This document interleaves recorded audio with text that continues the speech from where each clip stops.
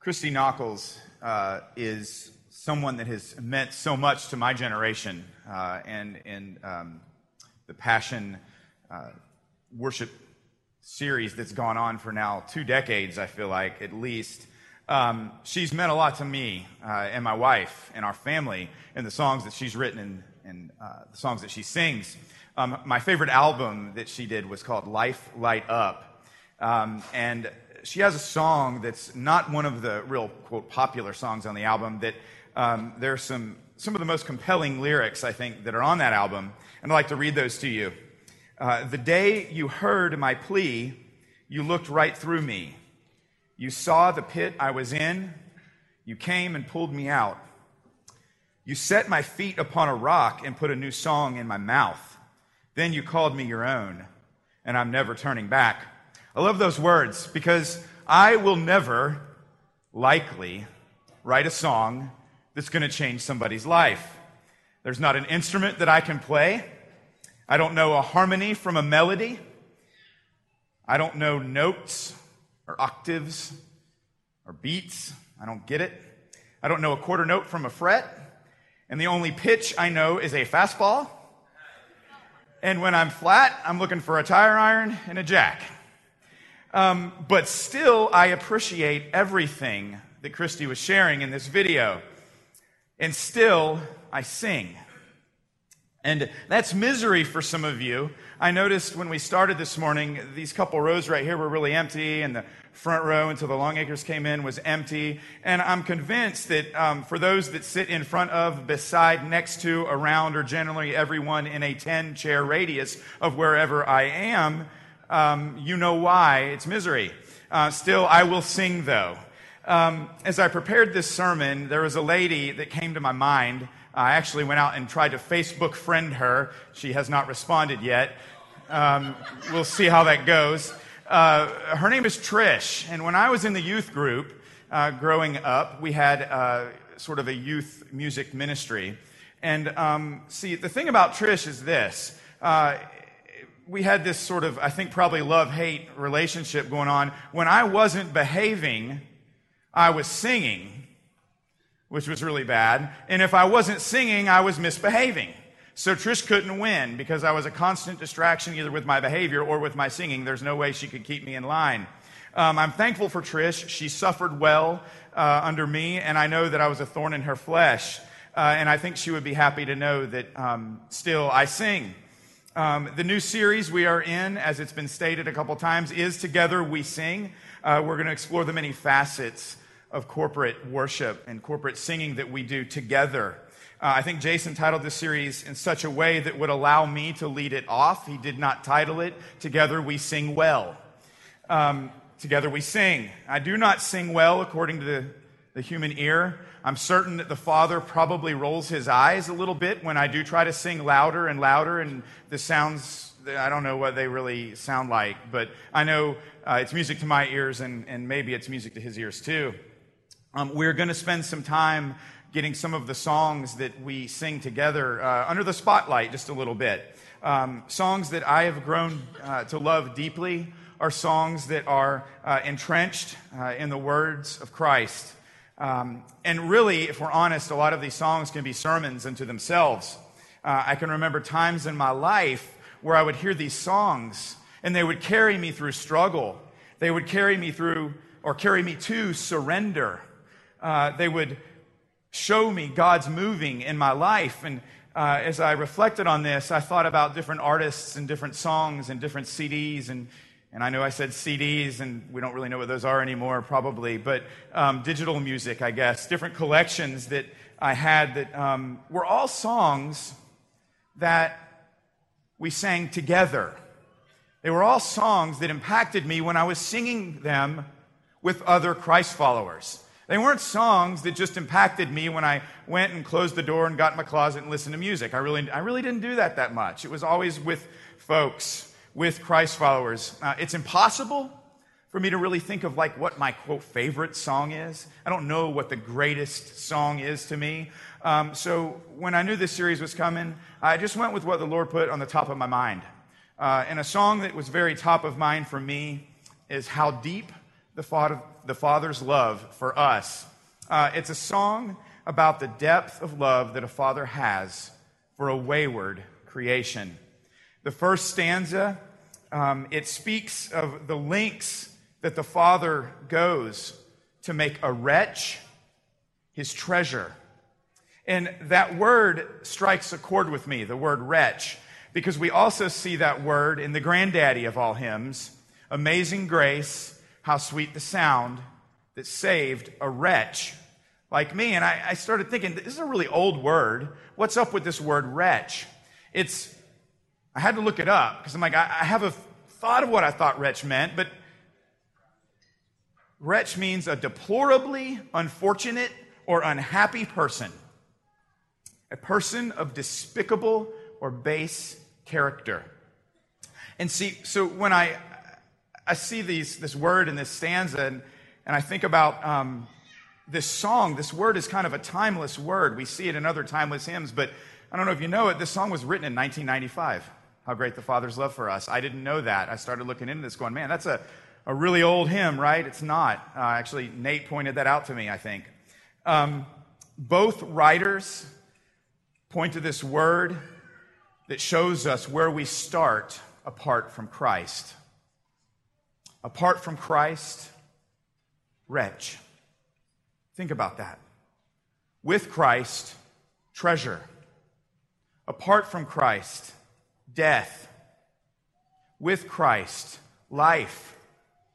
Another line that grips me in the song is, it was my sin that held him there. Because I think when we know the depth and the wretchedness of our sin in contrast with his beauty and his purity and his holiness, we know suddenly there, it was my sin that held him there. It was your sin that held him there. See, I see some patterns in this song too. I like the poetry in music. It's kind of fun to just look at the words apart from the music just to see what was the writer thinking. And I saw a pattern. Each stanza ends with triumph, glory, promise, and a knowledge that we are paid for and kept by him. The first stanza ends with, as wounds which mar the chosen one bring many sons to glory. The second stanza ends with, his dying breath has brought me life. I know that it is finished. In the last line of the song, but I know this with all my heart, his wounds have paid my ransom. I love the stark contrast that we see in these songs. And finally, one of the most compelling questions I think that we could ever hear, at least for me, it's found in this song. Why should I gain from his reward? I cannot give an answer. We're left speechless by this question, I believe, because none of us on our own, our IQ, our good works, our intellect, our good looks, they can never answer the question in a way that would compel the Father to accept us apart from the work of Christ. And if I'm honest, there are times I have trouble even singing this song. I've heard it sung before, and it just grips me, and I can't even sing the words. And where we're going in this series is this place. And that is, when I can't sing those words, I hear you all singing these words. And you sing these words to me. You sing these words to the depth of my soul, and I hear you singing these words. And that's important. We're going to go into that. But before we go into some scripture that will really peel back what it means to sing together, I just want to kind of throw out there some elephants in the room, some things that I think that our singing is not, okay? And the first one, our singing is not church, part one, okay?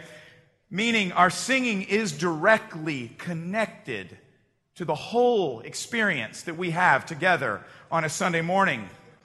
It's not a workup or a warm-up. It's not to get us ready for the teaching. It's actually a conduit for the teaching. It ushers in the teaching. They are meant to go together. It's not a preview. It's not an appetizer. Nate said it this morning. It is the main course.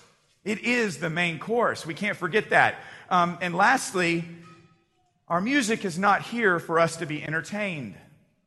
It's not about, gee, they sounded really good this morning. Good job, band.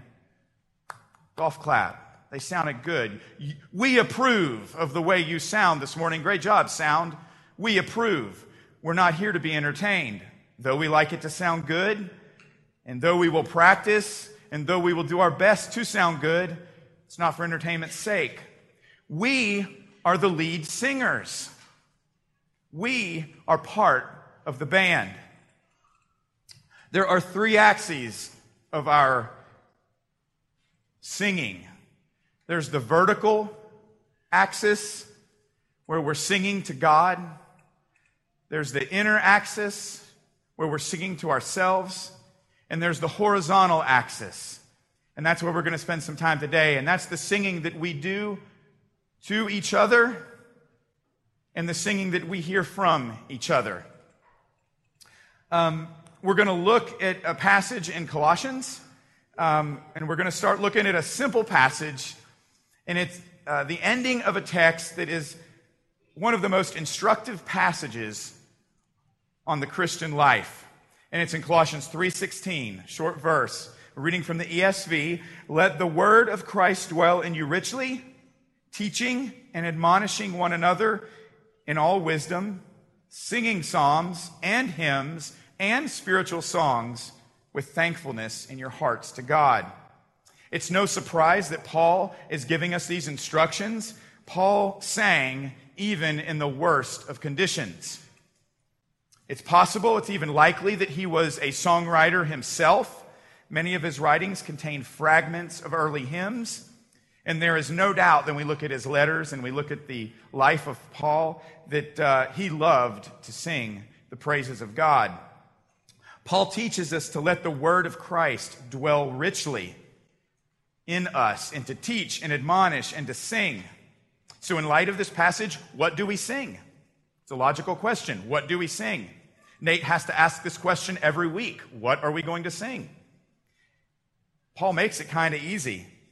Do we get to decide? Is it cultural? Is it any song that sounds good? Is it any song that has a good message? The answer to all those questions is no, not according to Scripture. We're told very specifically it's psalms, which are expressions of adoration and lament. And by the way, when they say psalms, they're actually talking about the book of Psalms. And I don't know if you know it or not, but the book of Psalms, they're not just words that were meant to be read static on a page. These were all words that were actually meant to be sung. So we sing them. We don't just read them. We're also told to sing hymns of praise. These are the hymns that Miss Sue was talking about. These are the timeless words, the words that seem to last forever, that the church before us and the generation before them sung. We can rally around the church of the past and the present and the future with these words that bind us together. And then there are spiritual songs. They're songs that arise from the life of being a Christian. They're spiritual songs that will always point to the Father, the Son, and the Holy Spirit. Paul is not talking about little s spiritual songs. Those songs are aplenty. And those songs do not usher in the word of Christ. They don't bring us to teaching and admonishment the way that the big S spiritual songs do. So we know what to sing. What happens when we sing? And as I began to think about this week and looking to Scripture, thinking about a word that has been, it's been in our house a lot lately, and it's the word equipping. Shay continues to bring it up. What are we being equipped by? Who are we being equipped by? What are we being equipped for? Music and song, it equips us. Equipping happens when we sing and when we are sung to. It's true for many of us that we are equipped for our lives by what we sing and by what we let others sing to us. Are there any more equipping words than those words found in the Psalms? Are there more equipping words than these words from the timeless hymns that we sing? Are there more equipping words than the words that Nate sung from these modern worship songs? It's no doubt that lyrics put to music are moving. They are energizing. They're unifying. And we see this because we see how moving and energizing they are in all of the shallow songs that we sing. We can't start a football game without the national anthem. We sing, "Take Me Out to the Ball Game" in the 7th inning stretch. "We Will Rock You," "The Eye of the Tiger," "We Are the Champions." And of course, as a Gen Xer, "Jump Around," right? Jump around. These songs evoke emotion, unity, commitment, and even choreography. We jump around. It's true that music will equip you. Music will equip you. I spent many years, I tell you, I've spent many years allowing music to equip me for things other than the work of God. I allowed other voices to take space in my life instead of allowing psalms and hymns of praise and spiritual songs to be a conduit for the Word of God to dwell richly in my life. See, other songs sang to my soul. And every week we have the opportunity to listen to hundreds of people sing in this room, right to our soul. And it's good. And see, this isn't me saying, this isn't about the list. This isn't me saying, go home, ditch all your music, clean out your music collection, throw away the CDs, or unsubscribe to all your music services. I'm just saying there are words that we can never unhear. I want you to think about that. What are the words that you can never unhear? Are they timeless words? Are they eternal words? Or are they temporary words? What voices by way of song are you listening to? It's a fair question to ask when Paul is so specific. Are they words that let the word of Christ dwell richly in you? And then I understand there's those that love music and listen to music, but I also understand there's a whole other group that, I don't really like music. I don't really like to sing, okay? Maybe it's easy to simply remain silent when everyone is singing. I'll just sit. All those songs are for them. Maybe you can't relate to the connection of congregational music. Maybe you can relate to a video clip that I want you to see. And before we play that, I want to say that I am the parent of 2 9-year-olds and a 6-year-old. And kids, I want all you all to watch this video clip because this is a kids video. This is from the great movie that I watched recently, Trolls. And maybe you don't like singing. You can relate to Branch.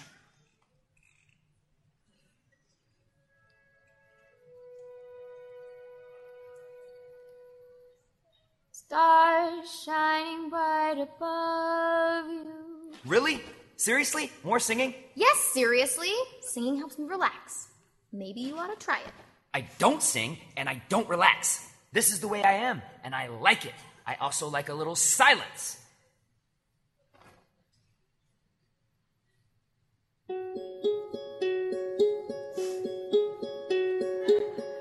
Hello, darkness, my old friend. I've come to talk with you again. Because a vision softly creeping left its seeds while I was sleeping. And the vision that was planted in my brain still remains within the of silence.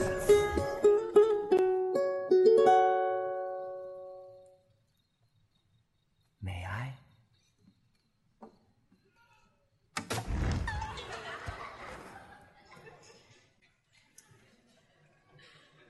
It's the way it is sometimes. I understand there are those that don't feel the connection. I get it. I understand I'm just not feeling the song. But we have to get this straight. We have to face this music, so to speak. Together We Sing isn't about me. It's not Together Me Sing. And also, if there's no you in we, it becomes Together They Sing. And that's not what the series is about either. It's about Together We Sing. Singing is not self-serving. You may not be feeling it. The song may not have all the feels. But chances are someone else in the room is feeling it. And as long as we look at spiritual singing as for me, by me, my song to sing, or their song, we'll miss the richness of the teaching and the admonition and the wisdom that's found when we surrender our lips to His songs.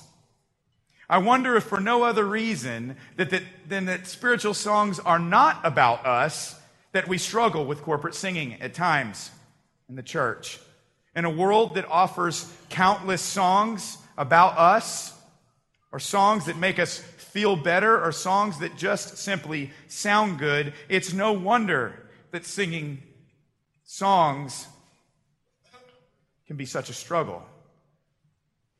If we carry these wrong views of singing out to their end, we end up like Branch. We end up taking Ben's guitar and Dave's bass and Nate's guitar and we chuck them in the fire. That's where we end up. And we really end up at the end of the song, or somewhere in the song, that, is it Poppy? Is that her name? That Poppy was singing, The Sound of Silence.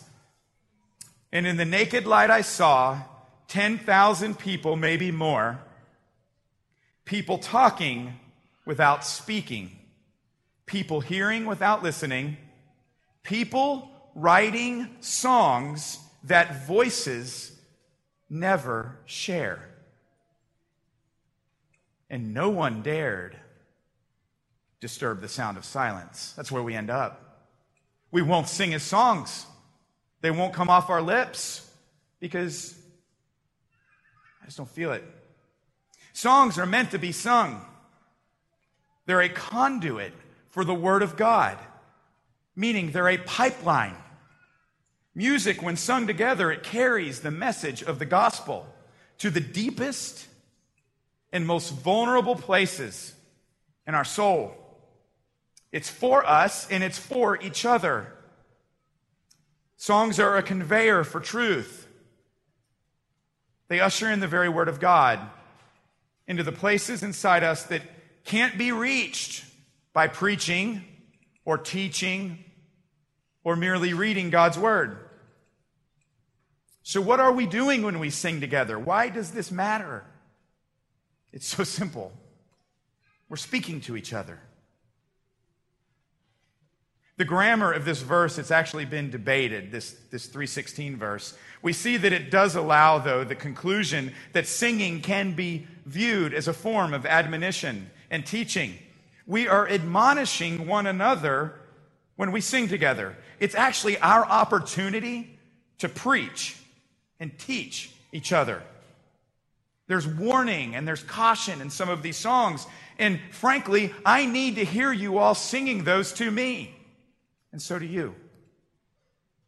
It's preaching God's Word set to music. It's what it is. Congregational songs are sung as a response to what we've learned and experienced from the Word of God. And we get to respond together. A man I love, his name is Sinclair Ferguson. He has a quote here that I'm going to read, and he says this in this deep, thick Scottish accent. I'm not going to try to do that. He says, "If I'm a taught Christian, I'm a singing Christian. The praise of the people of God is like the oil which the engine of the preaching of God runs smoothly from the soul of the preacher to the soul of the congregation." Do you see why our music is connected to the preaching and the teaching of the word? They're connected. One helps the other. What happens to an engine with no oil? Doesn't work. Such as a preacher with no music, no song. There's no conduit. And lastly, I want to look at the question of what does our singing say to others? What does it say to the outsiders? And to do this, we're going to go to Acts 16, 22 through 34. And here we read, "A mob quickly formed against Paul and Silas, and the city officials ordered them stripped and beaten with wooden rods. They were severely beaten, and then they were thrown in prison. The jailer was ordered to make sure that they didn't escape. So the jailer put them in the inner dungeon and clamped their feet in stocks. Around midnight, Paul and Silas were praying and singing hymns to God." This is the vertical we talked about. "And what was happening on the horizontal? And the other prisoners were listening." This is huge. We don't know anything about the other prisoners, really. We don't know their names. We don't know what they did or did not do to get there. What do we know about the story? They were shackled in one of the most horrific places one could go to. They were likely rats and cockroaches. And I'm pretty sure if there was food, it probably wasn't very good. Certainly not at midnight. But we know also that these other prisoners, they heard the name of Jesus that night. We know that much. And if Paul and Silas were alive today, I'm convinced in the city of Asheville, they would be buskers. They would be the ones out on the street singing the hymns at all hours of the day or night. But here, they weren't getting paid for it. They were bloody, and they were hungry, and they were dirty, and they were chained, and they were humiliated. And yet, their songs had all the feels that night. Their songs were heard. Later in the story, Luke tells us that the jailer was actually converted that night. He was practically begging them when he said, "What must I do to be saved?" Paul and Silas, after they've been flogged, they're in a jail praying and singing for joy. What is up with that? If I'm honest, I can't relate to that. I dare ask the question, what would you do? What would you be like? Because I don't know that I've got a good answer myself. Anybody been put in a dungeon? Man, these are heavy questions to ask. As a Christ follower, I believe that the worse it gets, the louder, the better, the more unified our songs should become. And Paul and Silas are a perfect example for this. Our songs grow in impact as we sing them together in the worst of life. It's really interesting, the scene, to me. I think there's a whole sermon in that scene. There's a whole talk on that alone. The gospel, it puts a song in our soul. And as the least musical person in the room this morning, I have been given the most powerful instrument ever made to express praise and adoration and admonishment and teaching and worship, and that is a voice. And we've got to come around the idea that this is not a performance voice. This is a voice of authenticity. It's a hands-up voice sometimes. Other times it's a hands-down voice and a head-bowed voice. It's a clapping voice. It's a jump-around voice sometimes. Sometimes I need to see more of that. It's also a sit still on my knees, be before the Lord voice. It doesn't matter. You can sit or stand. So I ask you, at your workplace, there are prisoners and they're listening. Think about that. There are prisoners in your workplace and they're listening to your songs. What songs are you singing?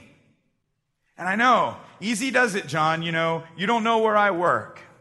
I know. I'm not saying that you turn your radio up really loud to the most obnoxious song that we've ever sung. I'm just asking you, what do you sing at work? What about in your car? With your kids? What are we listening to? The prisoners, they're begging to be saved.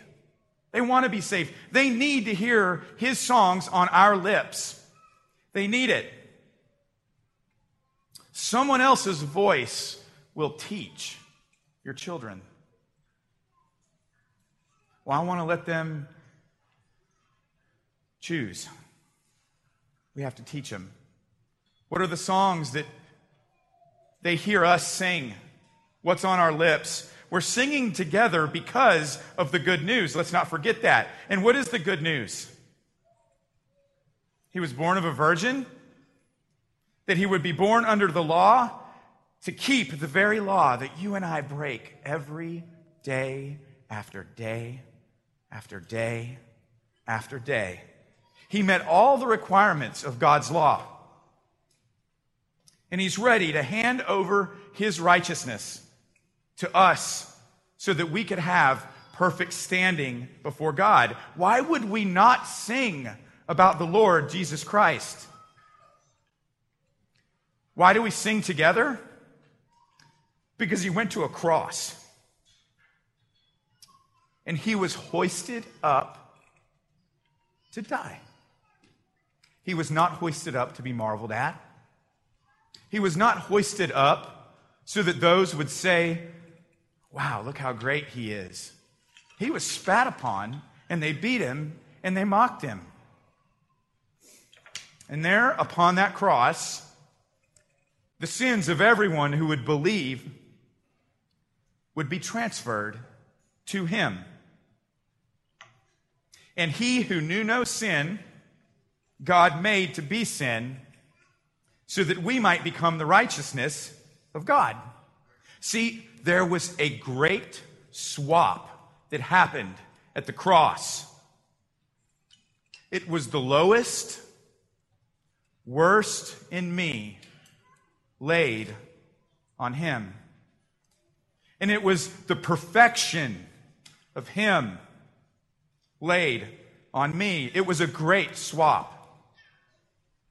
Why do we sing about the blood? We sing about the blood around here. We do it. It shows up in our songs. Nate writes songs about the blood. We're going to sing one of those today. It's one of my favorite that he's ever written, because there's no other way for us to have a relationship with an infinitely holy God except through the blood of the cross. He literally brought us together by his blood. Do we understand that? Together, he brought us together by his blood. So now, therefore, there is no condemnation for those who are in Christ Jesus. It was through that death that he brought us out of the slave market of sin. That's where we were. And then he reclaimed us. We say the word redeemed. I like the word he reclaimed. He reclaimed us from the oppressive grip of Satan. He was taken down from that cross and he said, "It is finished." And he did not say, "I am finished." I just asked the question, is this worth showing up to church on time for to sing? Is it worth it, what he did? I know that's kind of like, don't talk to me about being on time and you don't know what it's like at home, and I get it. I'm not talking about the things that happen that make us late. I'm talking about, are we coming with the intent to worship together and be together? He was buried on the third day by the power of the Holy Spirit. He ascended back to heaven, and now he sits at the right hand of the Father. And whoever calls on his name will be saved. Is that worth singing about? I think it is. What happens when you call on his name? What does it mean to call on his name? It means to stop calling on your own name first. It means to stop looking at your good works. It's what Nate asked us to stop and think about when he said, is it Christ's performance or mine? It's to not look in the face of your wife, your children, your family, your friends, your church. It's to look directly, exclusively in the face of Jesus. See, he loves to save. He actually seeks to save those who are lost. He came not for the righteous, but for the unrighteous. And he is a really, really good doctor. Band, you can come up now. Are you sick by sin? Would you call upon him? We'll never stop asking the question. I beg you to consider this today. Isaiah, he says, come now, let's settle this, says the Lord. Though your sins are like scarlet, I will make them white as snow. Though they are red like crimson, I will make them white as wool. Why would we ever stop singing about this? He says, the Lord says, I am the way and the truth and the life. No one comes to the Father but through me. Peter says, there is salvation in no one else. God has given no other name under heaven by which we would be saved. And Paul says there's one God and one mediator who can reconcile God and humanity, and that's Christ Jesus. And this is where it gets real personal. These are some of the hardest words for me to say. But when we embrace the gospel, we can't talk about it without mentioning what it looks like to refuse the gospel. And this is a real thing. If you refuse the gospel, your blood is on your own hands. And it's just the way it is. And when we do that, if we do that, I will not have my own blood on my hands. His blood is on my hands. But if we choose that route, there will be torment. And there will be no relief. And it will be forever. This is the greatest offer that's ever been made to mankind. It's the greatest thing ever. The gospel, it commands belief and it commands response. So in a few minutes, we're going to have the opportunity to go to the corners of the room and respond. One way we respond is by taking communion. We take these simple elements to remember the great exchange that happened on the cross. We do this only if we believe. If you're not a believer this morning and you want to settle this, I'll be standing over here during the song. I would love to talk with you. Also, if you're one of those that say, I just don't feel the music. I don't know what it's like to sing these songs. I don't like singing. I'd love to talk to you too. Maybe you came here this morning and all your song is a song of lament. And things are just horrible. And all you can do is lament to the Lord. There will be folks over here standing that would love to receive you and pray and hear you and be with you. Lord, help us answer these questions. Redirect our worship, Lord. We need to be reminded of these things all of the time. God, thank you for the cross and the freedom that it offers, Lord. Help us to embrace that all the time. Lord, let the word of Christ dwell richly in us, Lord. Help us to obey so that we can let it dwell richly in us, Lord. Thank you for salvation. In Jesus' name I pray. Amen.